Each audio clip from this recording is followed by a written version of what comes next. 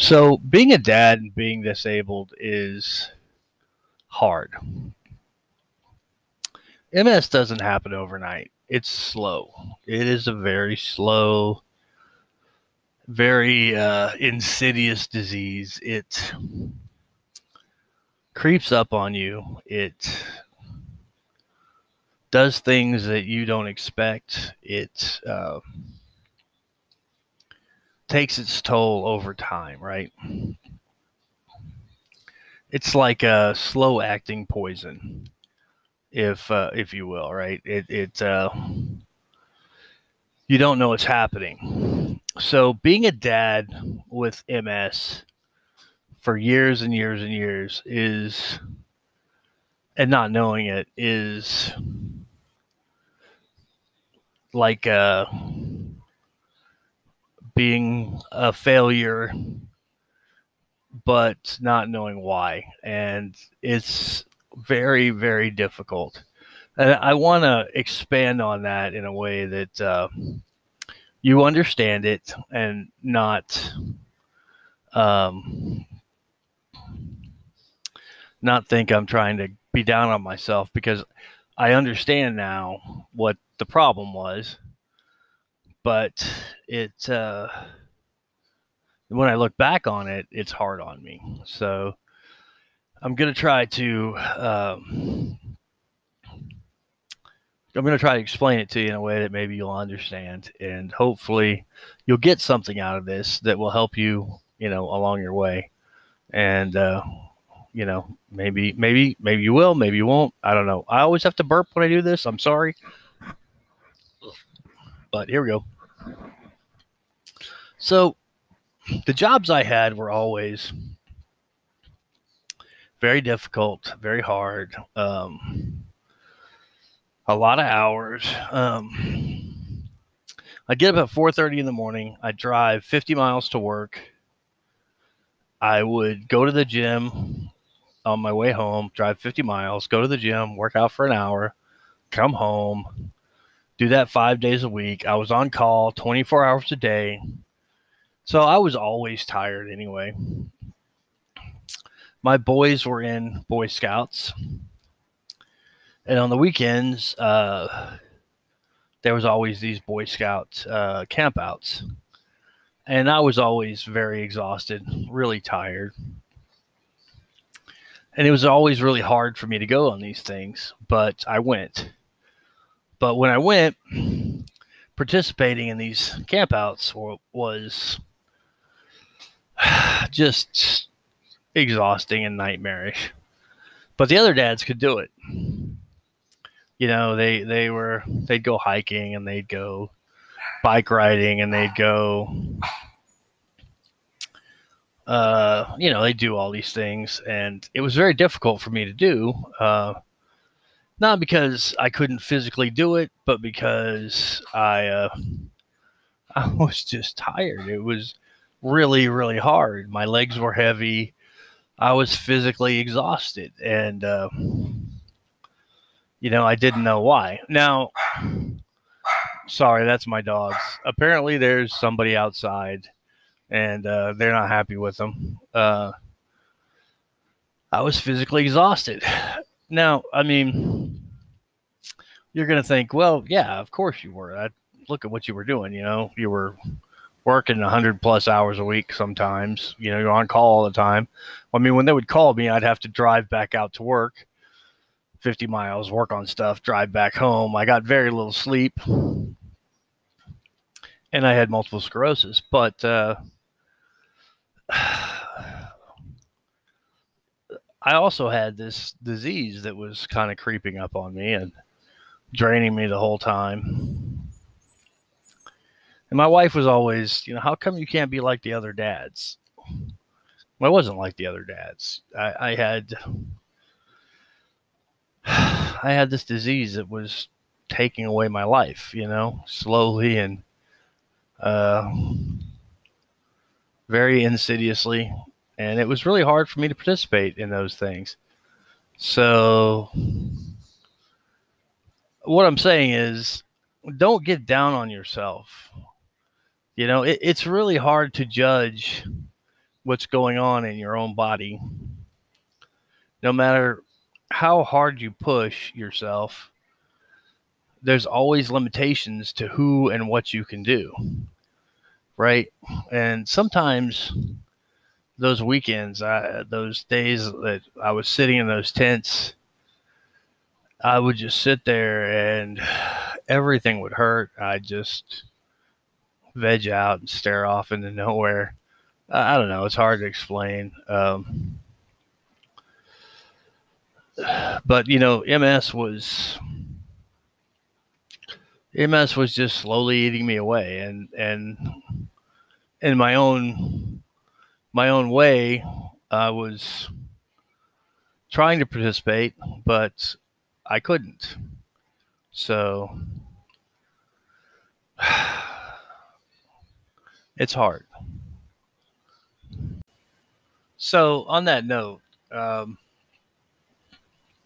what I'm trying to say is you have to understand that whether you know you have it or not, sometimes there are limits to what you can do.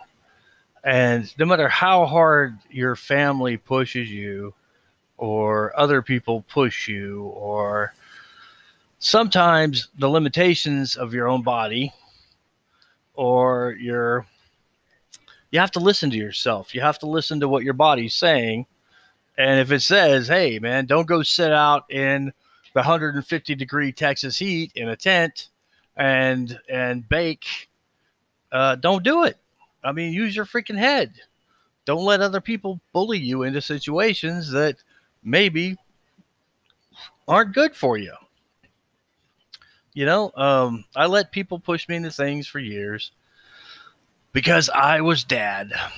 And I love my kids. Don't get me wrong. It's just being dad puts you in a position that you're always feeling like you have to be the point man.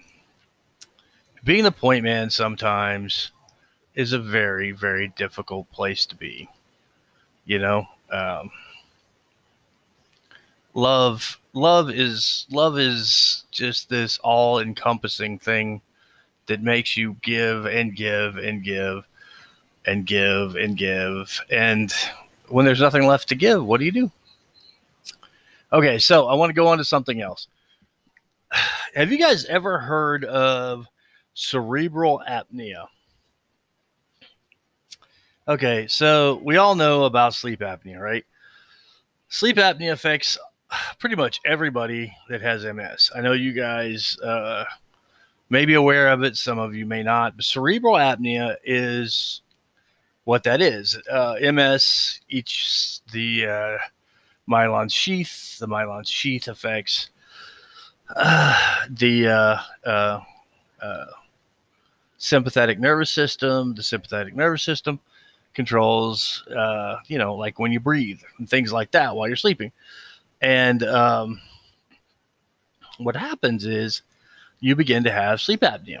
Now, sleep apnea is one of these things that affects the quality of your life. Whatever you do, if you have MS, get a sleep test. I found out that when I was sleeping, I don't know if it's 70 times an hour or 70 times a minute. I can't believe it was 70 times a minute. That's got to be a wrong statement, but it was 70 times of something I was waking up.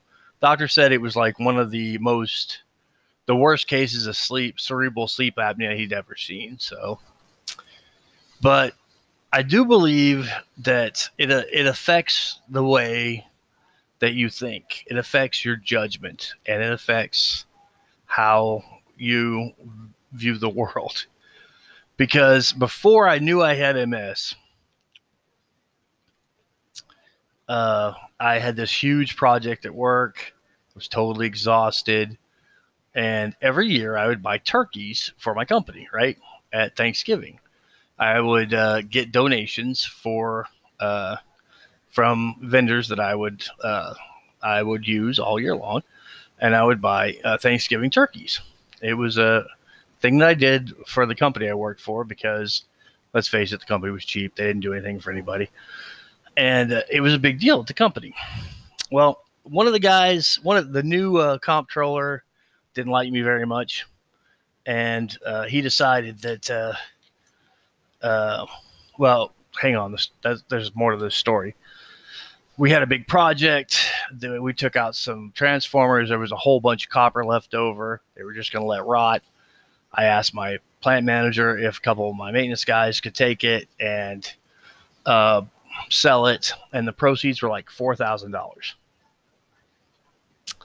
So I said, sure, but I want a third of that so I could buy turkeys, right? Anyhow, somehow the story got twisted to where I was going to keep the money, right? I never kept anything. Trust me, man. I worked there for 8 years. All I ever did was make that place better.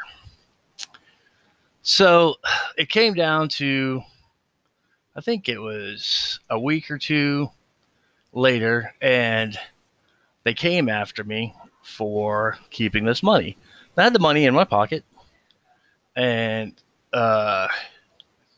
they were asking me about it, and I'm just sitting there, and I'm not going to show them the money. I'm not going to do anything. I was pissed. Now, I could have ended this really easy by just handing over the money, saying, look, man, I was going to keep this for turkeys, for the year. Most of the time, I would just turn the money over to the human resource lady. I hadn't had a chance. Things were busy, and I hadn't gotten there yet. Well, in the interim, it turned into a huge nightmare, and I ended up losing a job that I had for 8 years because this comptroller took advantage of the situation. Now, the problem was I got cocky. Instead of just taking the money, taking it down, turning it over to the human resource lady like I should have, I kept it in my back pocket in an envelope that said turkeys. That's how I gave it to her every year. Wasn't a big deal. I wasn't going to get money from my vendors this year because we'd done the copper. But I truly believe that I had sleep apnea, and the guy ticked me off. Normally, I don't get angry. It's not something I deal with. But I was angry, man, that they would actually think I would do something like that. And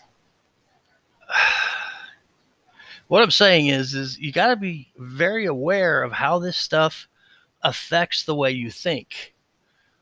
Normally, I don't get angry and I don't get upset about things like that. I would have recognized him for what he was, but in this situation, I didn't.